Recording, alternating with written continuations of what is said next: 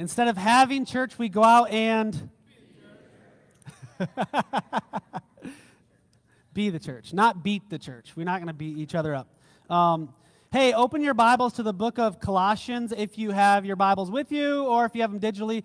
And also, if you need a notebook, I think there should be more notebooks back there in the J-Rock, and we will order some more. But you're free to walk back there and grab some because it's going to be a very note-taking type of message, but they kind of have been already. And part of the reason I like the note-taking is because even if you just write it down and you don't go back to it very often, when you write something down, it gets stuck in your brain a little bit better than normal. So, and it helps you contemplate or reflect on some of the things we're looking at. Does that sound good?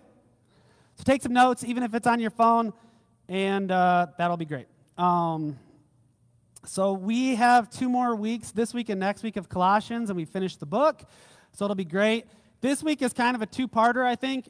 It was just going to be a 1-parter, but I think I'm going to spend more time on the first part, and so we'll talk about that.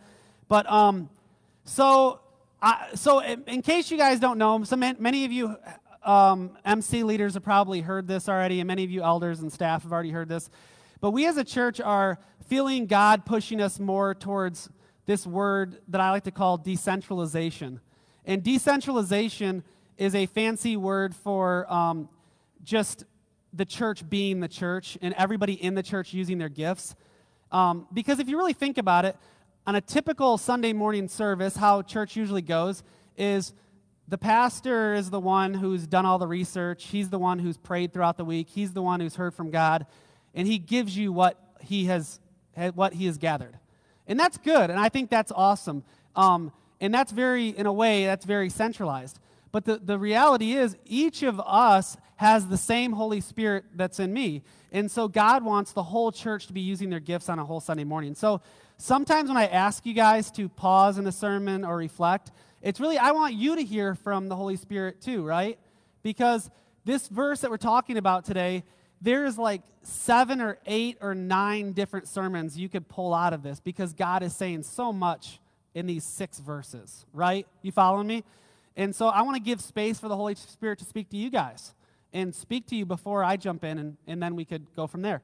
So what I'm going to do is I'm going to read this passage in its entirety, and then I'll give you guys a few minutes to journal what the biggest thing that pops out to you from this passage, okay? Does that sound good? So once I read it, and it'll be on the screens for you, you guys could journal what's like the biggest thing that pops out to you. I know there might be a couple, but write down just one that sticks out to you. And maybe that's what the Holy Spirit is teaching you, okay? So here it is. Colossians 4, verse 2 through 6 says this. Continue steadfastly in prayer, being watchful in it with thanksgiving. At the same time, pray also for us, that God may open to us a door for the word, to declare the mystery of Christ, on account of which I am in prison, that I may make it clear which is how I ought to speak. Walk in wisdom towards outsiders, making the best use of the time. Let your speech always be gracious, seasoned with salt, so that you may know how you ought to answer each person. Okay? Take a minute, read it, pray. I'll just stand up here while you guys do that. And write it down in your journal.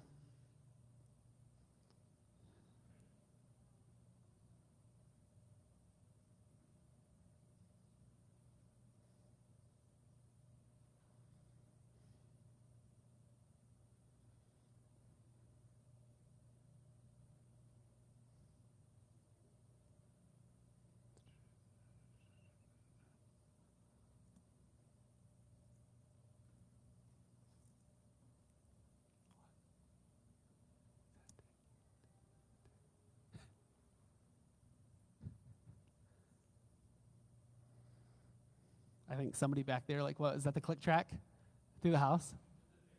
Oh, it's the fan? I thought you guys were doing like a tick, tick, tick. All right. I would give you guys 10 minutes, but I want to get you out of here before it turns 90 degrees up in here. Okay, this is our passage. I'm really only going to get to a couple of the first verses, and then we'll get to the second part next week, next Sunday. So maybe what you wrote down will get hit more next week than this week, but I want to give it time. Part of the reason this turned into 2 is because I started writing it, and I got through here, and then this filled up 4 pages, and my sermon length is usually 4 to 5 pages, and this first verse brought me like to 4 pages, and I was like, Lord, you're doing something, so I'm going to just wait on that and not just pack in the rest of this in today. Does that make sense to everybody? It's like, God, I feel like you're leading us somewhere. I don't want to like just jam in a bunch of stuff just to get it in. I'd rather just take our time because we have all summer. We have all year. We could even extend it if we want to.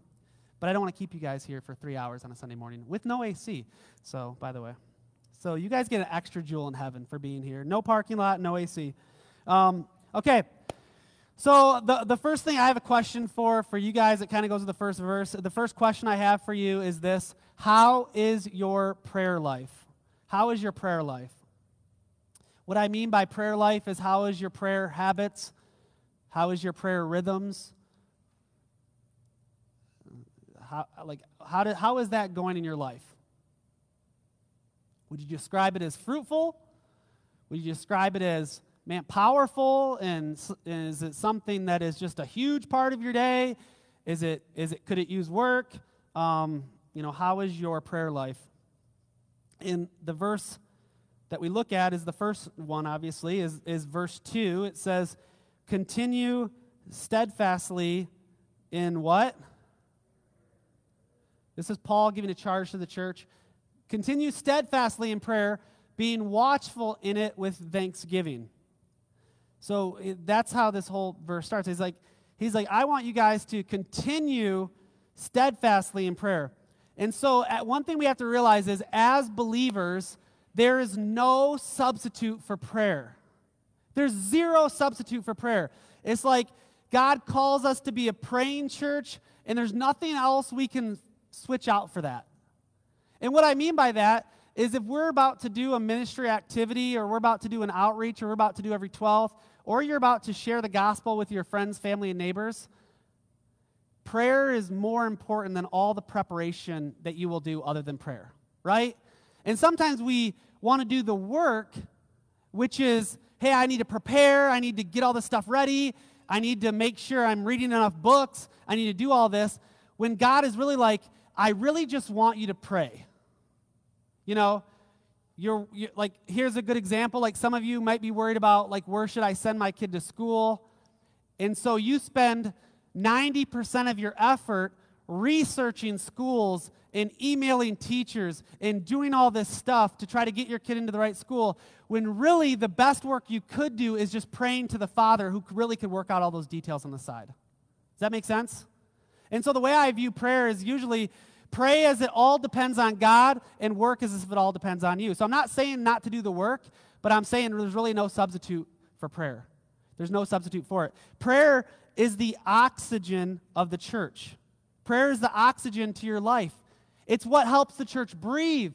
And when the church is void of prayer, that's when the church suffocates and dies. Right? Like, that's why at 9:15 out in the lobby, we pray every Sunday morning, and that's the best thing we could do. That's really the best thing we could do, is invite God to be a part of this and ask God to be a part of this. So prayer is the oxygen of your life. Prayer is the oxygen of the church. And it uses the word steadfastly. Now, if you, like, maybe you're not a linguistical genius like me and you don't know what steadfastly means, the ESV has it differently. So the ESV says this: devote yourself to prayer. He's saying, church, devote yourself to prayer. So it means stay devoted in prayer, to be diligent in, to give constant attention to grow and not go faint, to not grow faint in prayer.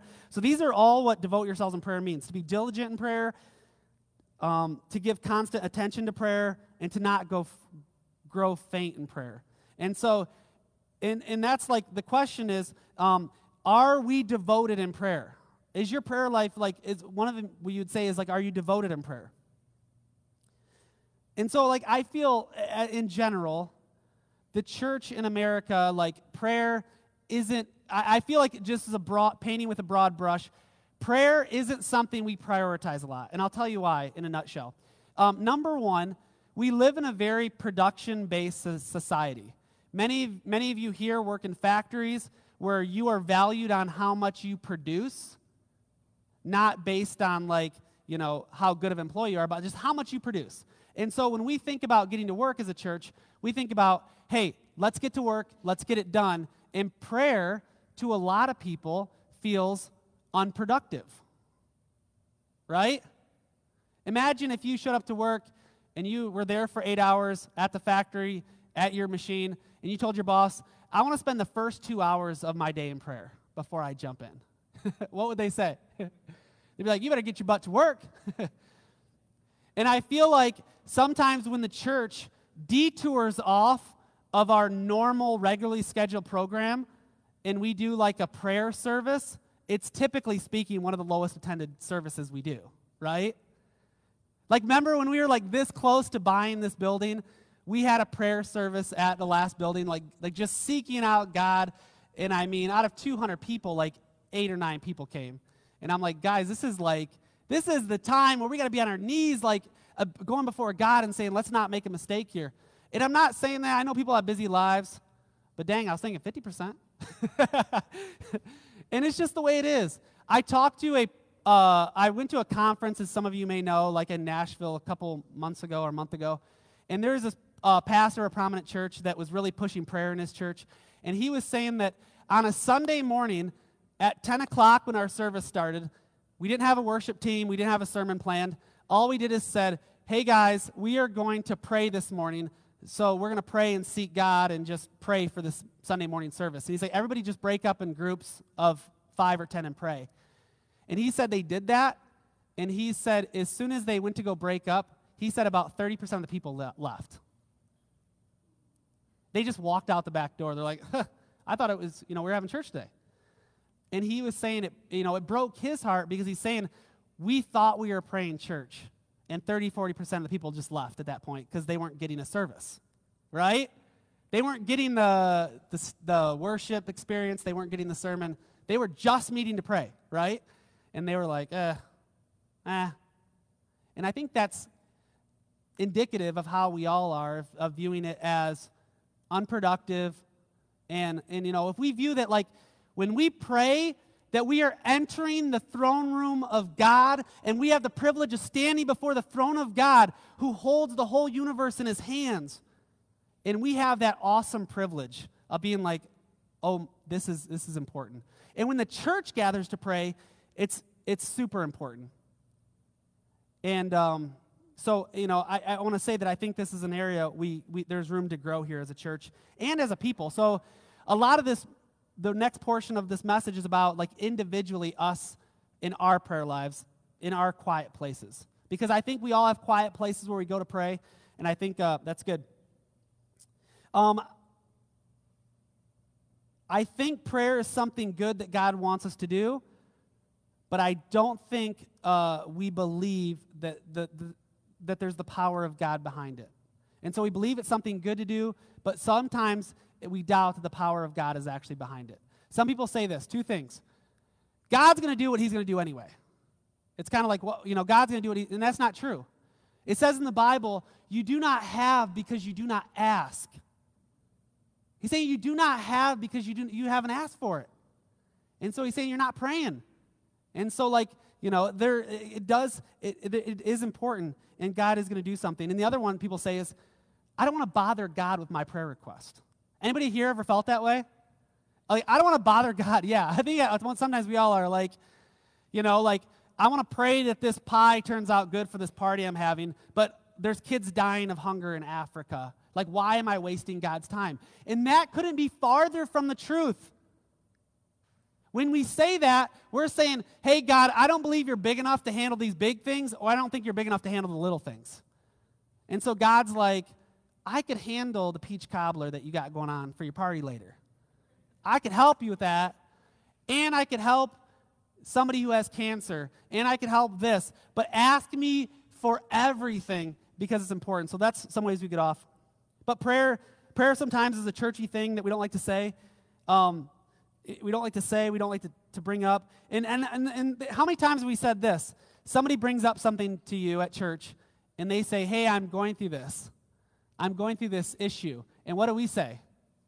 I'll be praying for you. How many times have we never actually prayed for that person and what they said? I know I have, and I'm a pastor, so I just assume other people have too. That's why, like, when somebody says, hey, I'm going through something, I'm like, hey, can I pray for you right now? Right? And just say, hey, and I'll put my hand on their shoulder and pray for them right now. Not that I'll forget, but if I don't have my notebook with me, chances are, among other things, we might forget. Or we say on Facebook, I'm praying for you, or prayers and love, and we write out the prayer hand emojis, but we're not actually doing the prayer, right? And it's like, we got to pray. We got to be serious about it. We need to get serious about our prayer times. And I think individually, we need to get serious about our prayer times as people. Why? Because our families depend on it. If you have children or grandchildren, they depend on it. Your spouse depends on it. Your wife or your husband depends on it. Your church family depends on it. It is very important. And my prayer for this passage and for you is that we be found a faithful praying church. Amen? And that we are found faithful. And like, if Paul's writing to us, he's like, hey, I know Jericho Road Church is devoted to prayer.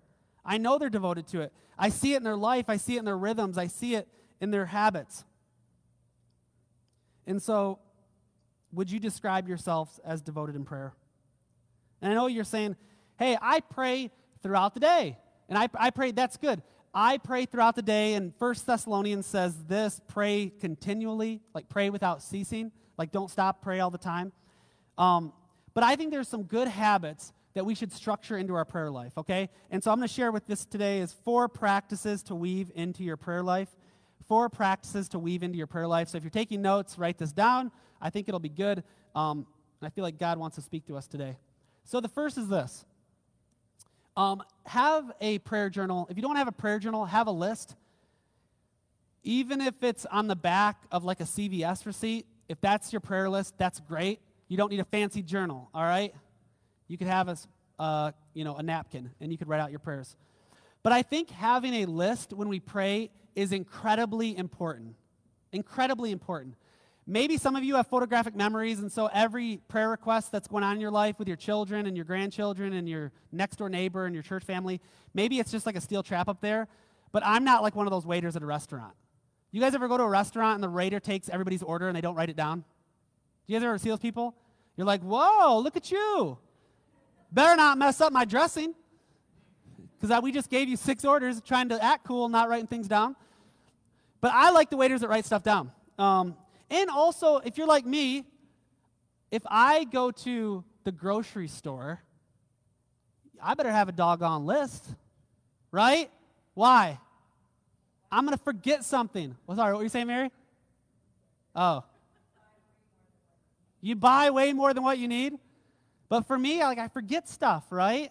You get home and you forgot like one thing that you really needed. And I feel like if we want to get serious about our prayer lives, we have to have a prayer list where we're writing down every single thing. And so what I do is I have a prayer journal, and I'm not telling you it has to look exactly like me, but I'm saying what I do is I have a prayer journal, and I journal out kind of what I did each day and what I'm reading in the Bible. But I also have like double pages of my journal that's devoted to what I'm praying for. And it's like I number them, 1 through 50. And when that page gets filled up, I'll go to another page. And this is what I do. I write down every prayer request. I ask my children, what do you want me to pray for you about? I ask my wife, what can I pray for you about? And I'll write it down. People at church, I'll write down their things. Maya's on there and other church needs. And I put it on the prayer list, and I pray for those things one after another every day. And when I see that the Lord answers those prayers, I write praise next to it, and I circle it. And so if you look at my prayer journal any given day, you'll see random praises throughout, right? Simple things like the J-Road Cookout last weekend. I pray that it's a great atmosphere. I pray that it's good weather. I pray that we have enough food. And then it was an awesome day, awesome turnout. We write praise. We circle it, But it's so good to go back and see the Lord move in your life, amen? It's like so good to go back and say, wow, you did this, you did this, you did this. And it's like when I see those praises, I go back and I thank God for those all the time. And if I didn't write down my prayers, my prayer life would be so arbitrary and not very like pinpointed. And I want to make sure we have pinpointed prayers. That's why it's important to write it down. Again, another example is somebody reached out to me this week and they said, hey, pray for me for the situation I'm having in my marriage, okay? And I said, okay, what do you want me to pray for? Just pray for me. Well, I don't know how to pray for some. Like, tell me what you want. You know, like the Notebook. What do you want? Any Notebook fans? But you know what I mean? And they're like, I don't know, just generally pray for me. So I'm going to say, okay, God, I pray for, Billy Bob. I pray for his marriage. It's like that is vast and wide. I'm like, what are you specifically praying about? Oh, pray that we communicate well.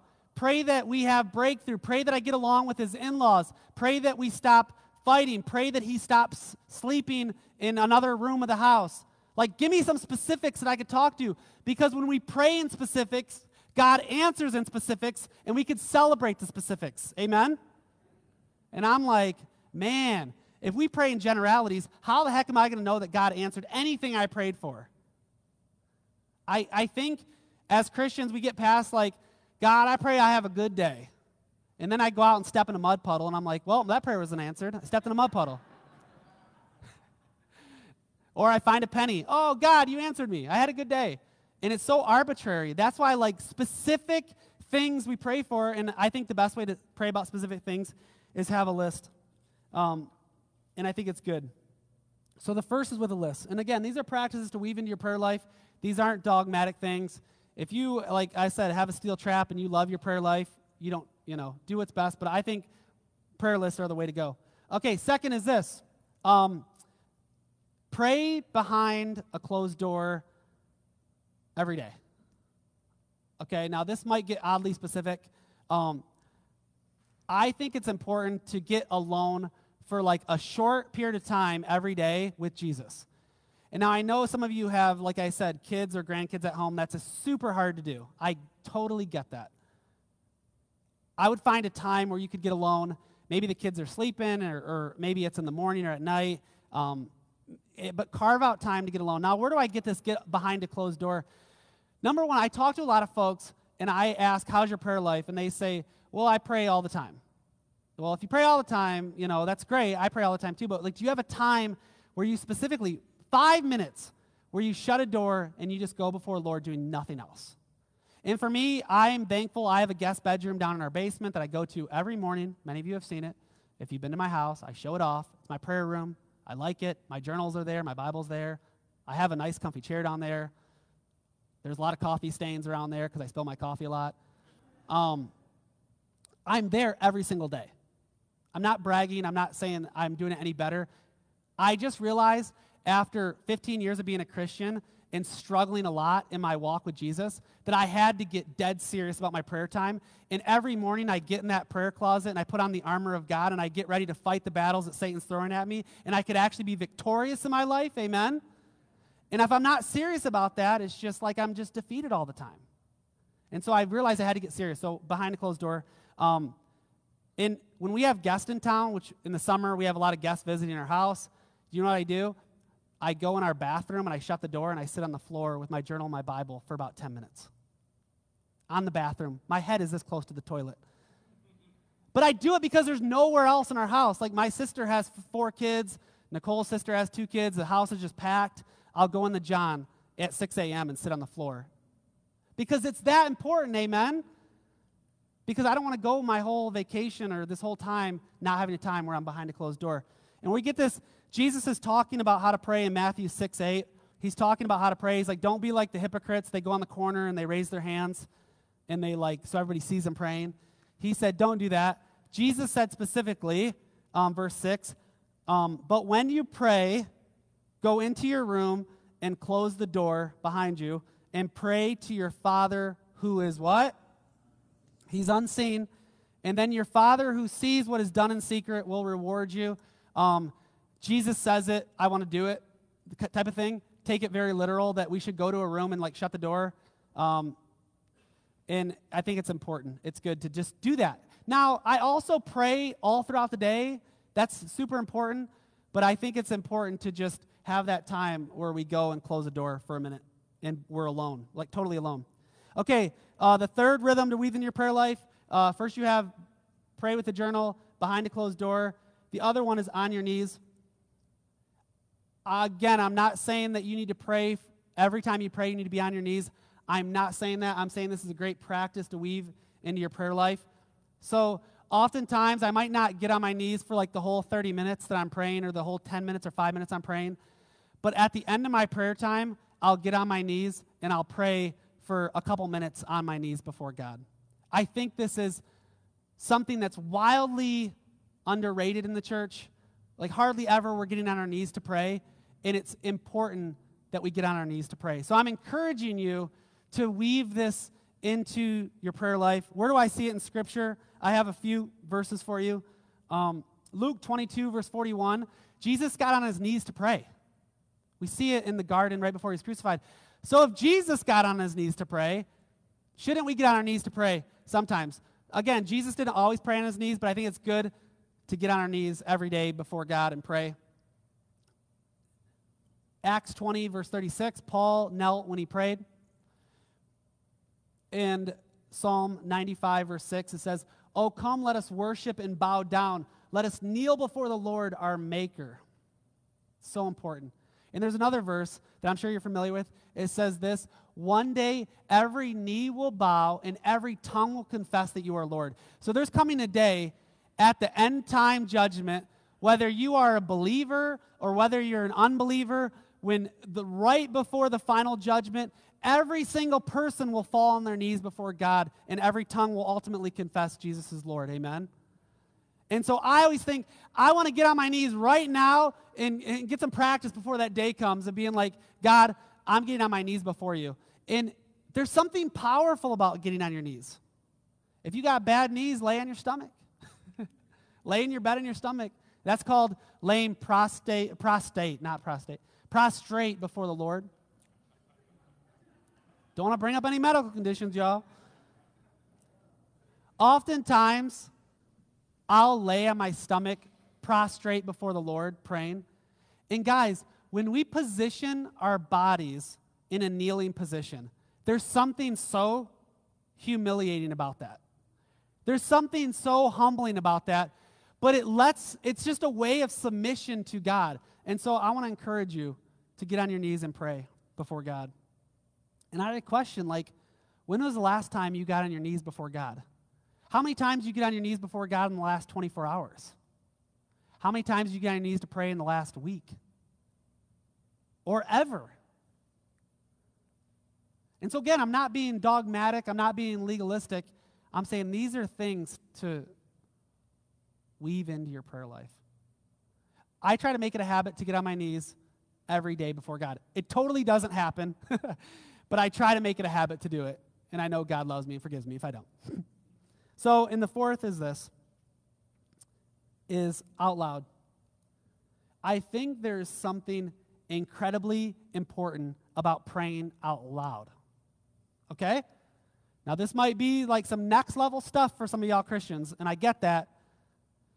But many times, like I pray in my head often, like if I'm driving or if I'm at my desk meeting with somebody and it's a very intense meeting, I'll pray in my head. I pray in my head all the time. That's okay. It's not bad. God knows your heart. God knows your thoughts. But in the Bible, you never see a case of somebody praying in their head. You never see that in the Bible. It never says, hey, pray out loud, and if you can't, pray up in the old noggin. Like, it never says that. You only see prayers audibly. It's like talking. It's like, hey, Andrew, why don't you ever talk? I'm talking in my head.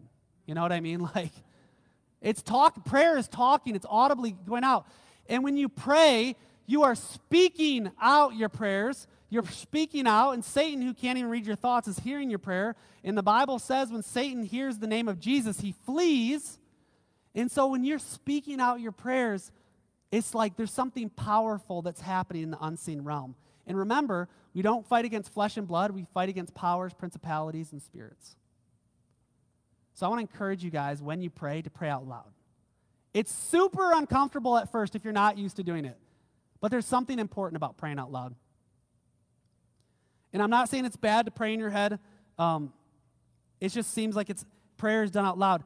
The other thing is when you're praying out loud with a list, it's like it's making sense. Because if you're like me and you're praying in your head, sometimes my prayers just start to drift off, and I'm like, Lord, I want to pray for Brian, and oh crap, I got to mow my lawn. Is there gas in the lawnmower? Oh shoot, I got to go get gas.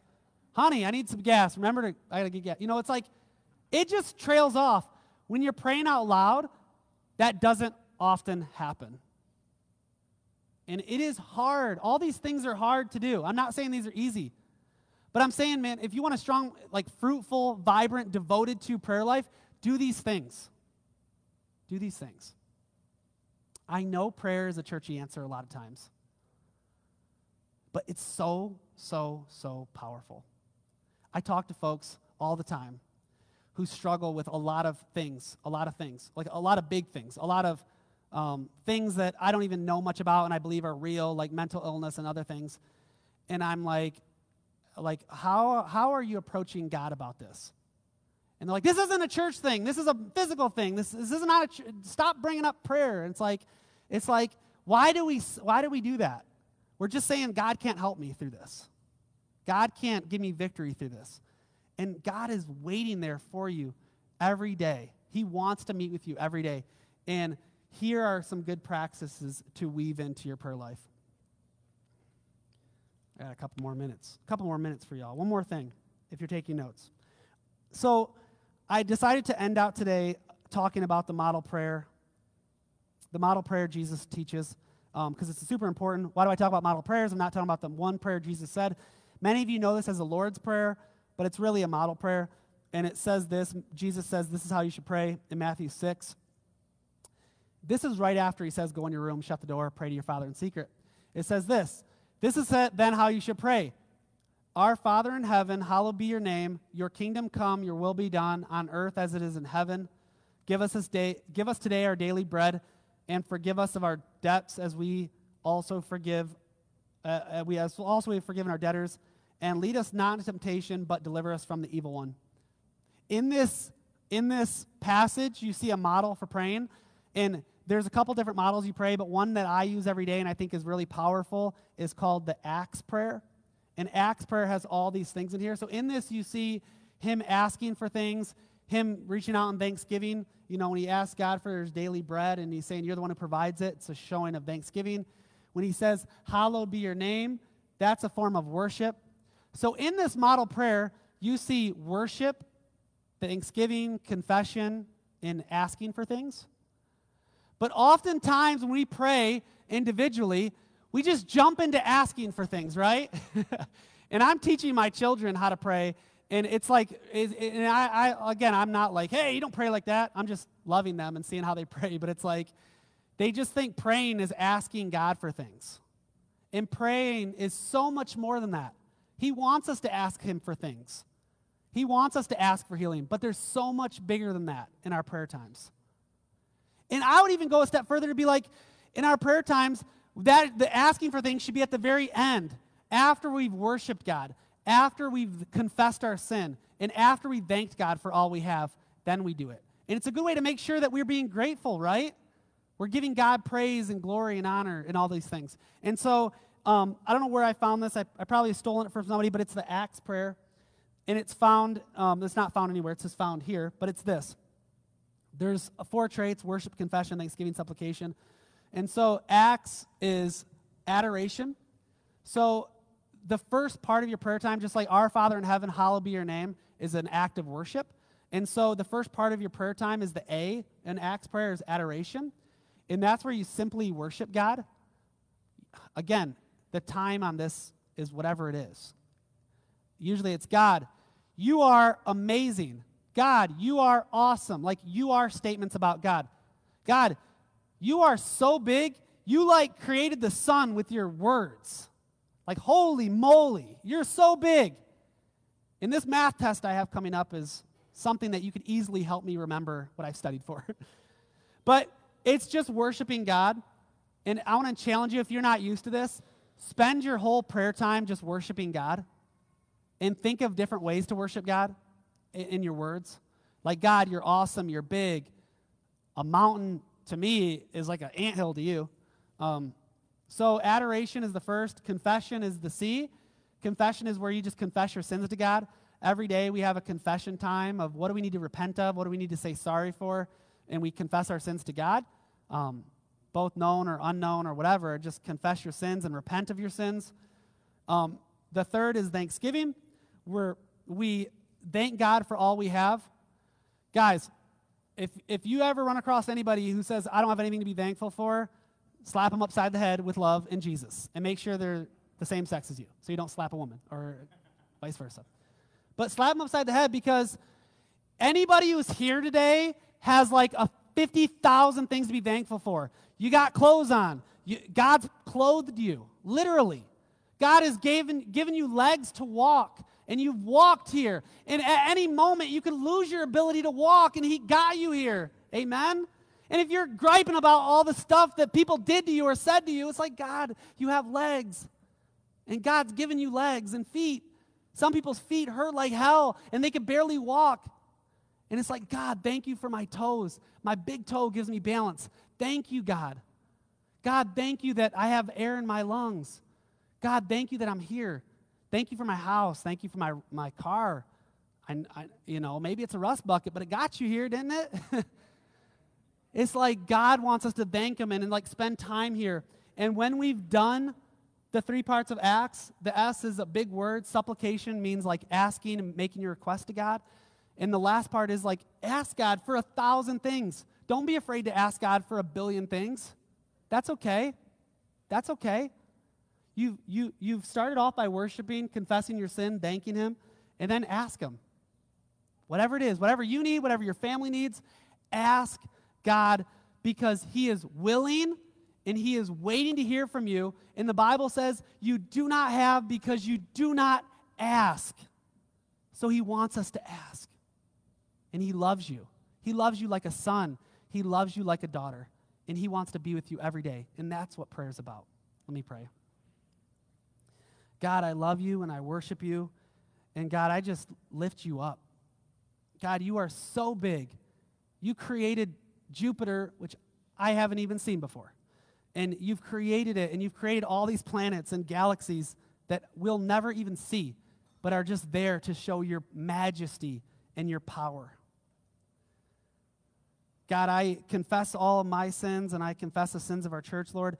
We've been lax in areas. We've been lazy in areas. We've neglected prayer, and I ask forgiveness for that. And God, I thank you for all our many blessings. God, I thank you that even though we don't have a parking lot, you've given us plenty of spaces to park in the road. God, even though we don't have AC in here, there seems to be a decent cross breeze. And we have a place to meet where we're out of the sun. And God, I thank you for every piece of food that we have in our cupboards, that you've sustained us, that you put every piece of food there for our nourishment. God, we just thank you. And God, I pray that we are a devoted, praying church. And I pray this all in Jesus' name. And all God's people said, amen.